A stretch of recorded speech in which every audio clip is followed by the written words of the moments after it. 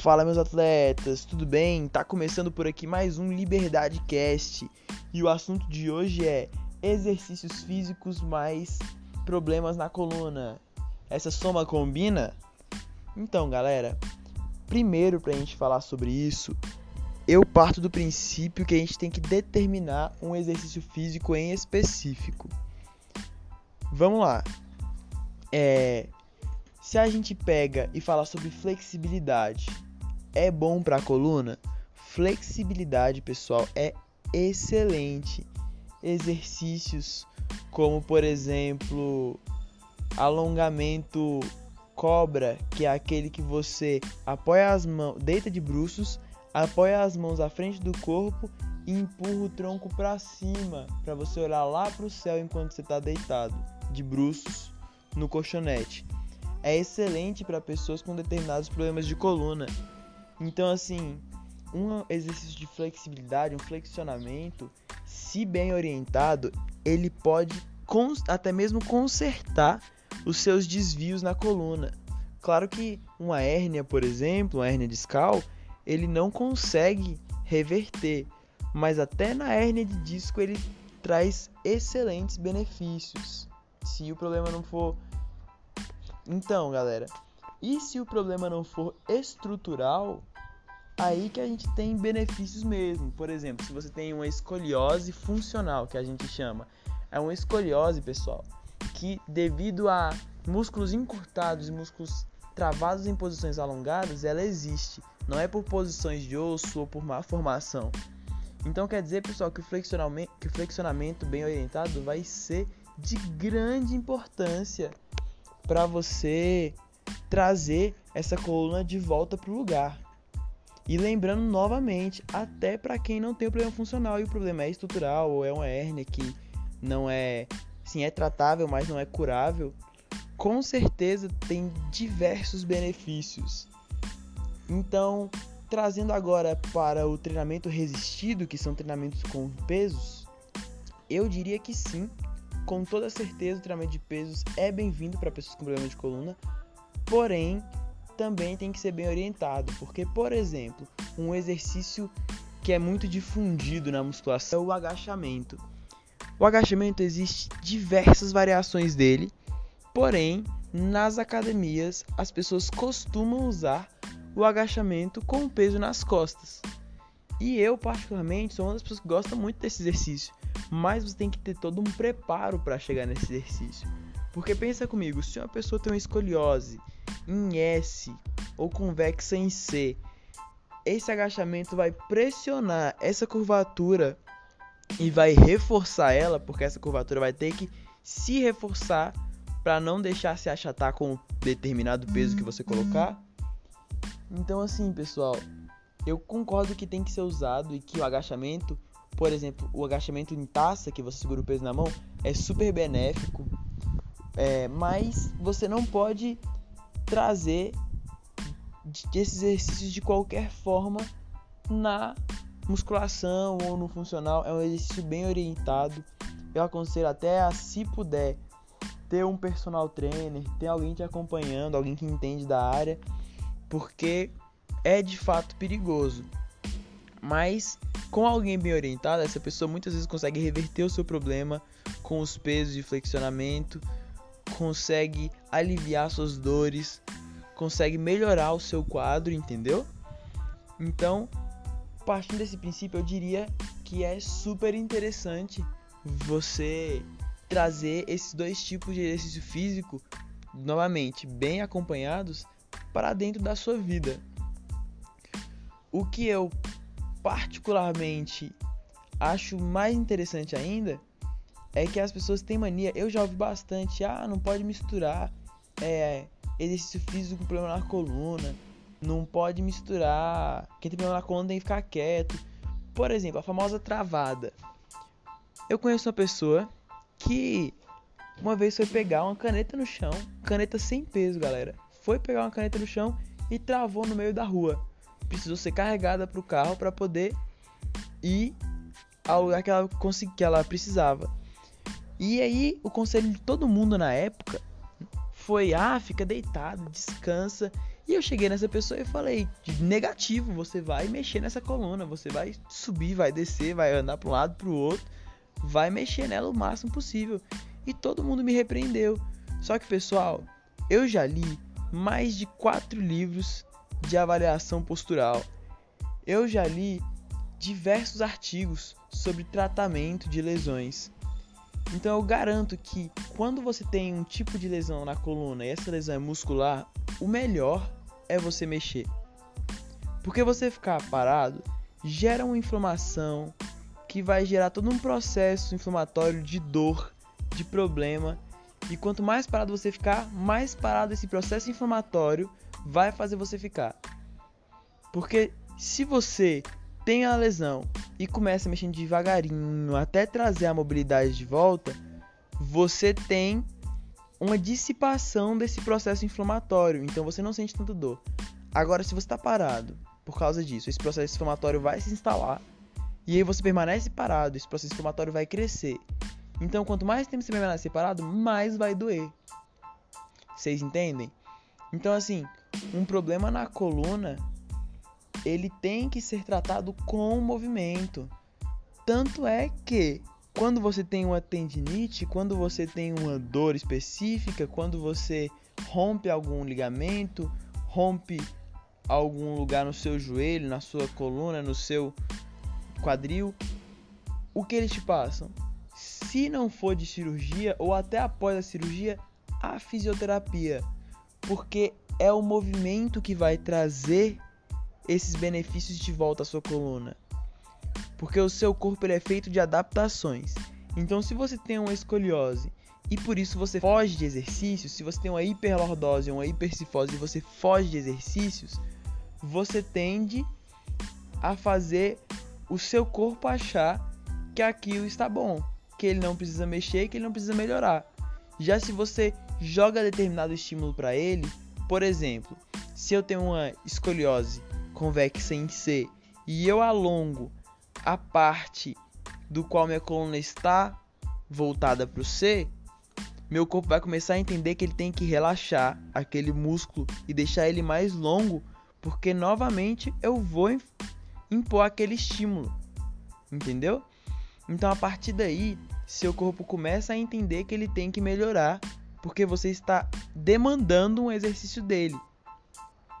E isso acontece por quê, galera? Porque desde os nossos primórdios, antes da gente ser Homo sapiens, quando a gente era lá no Homem Neandertal, quando você caçava, quando você corria, seu corpo entendia que ele precisava daquele estímulo para funcionar. Ele entendia que ele precisava ter capacidade cardiorrespiratória para correr, precisava ter força para poder caçar. E aí a gente tem esse estímulo na gente até hoje. Então o seu corpo, ele entende que os estímulos físicos que você dá para ele são questão de sobrevivência. E de fato são, seu corpo está coberto de razão.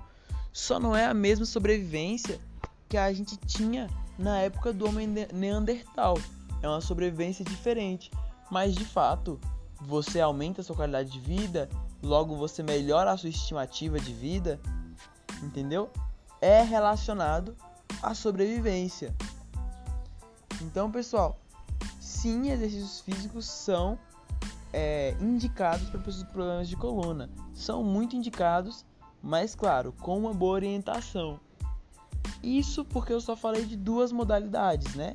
Que são a flexibilidade e a flexibilidade / mobilidade e a força, né? Os exercícios resistidos com peso. Mas a gente tem uma série de modalidades que consigo falar por que é bom. Mas Vinícius, então qualquer exercício é bom? Não, negativo. Por exemplo, uma pessoa que tem um problema na lombar, um problema no nervo ciático, provavelmente vai ter que evitar corridas ou tiros de longa distância.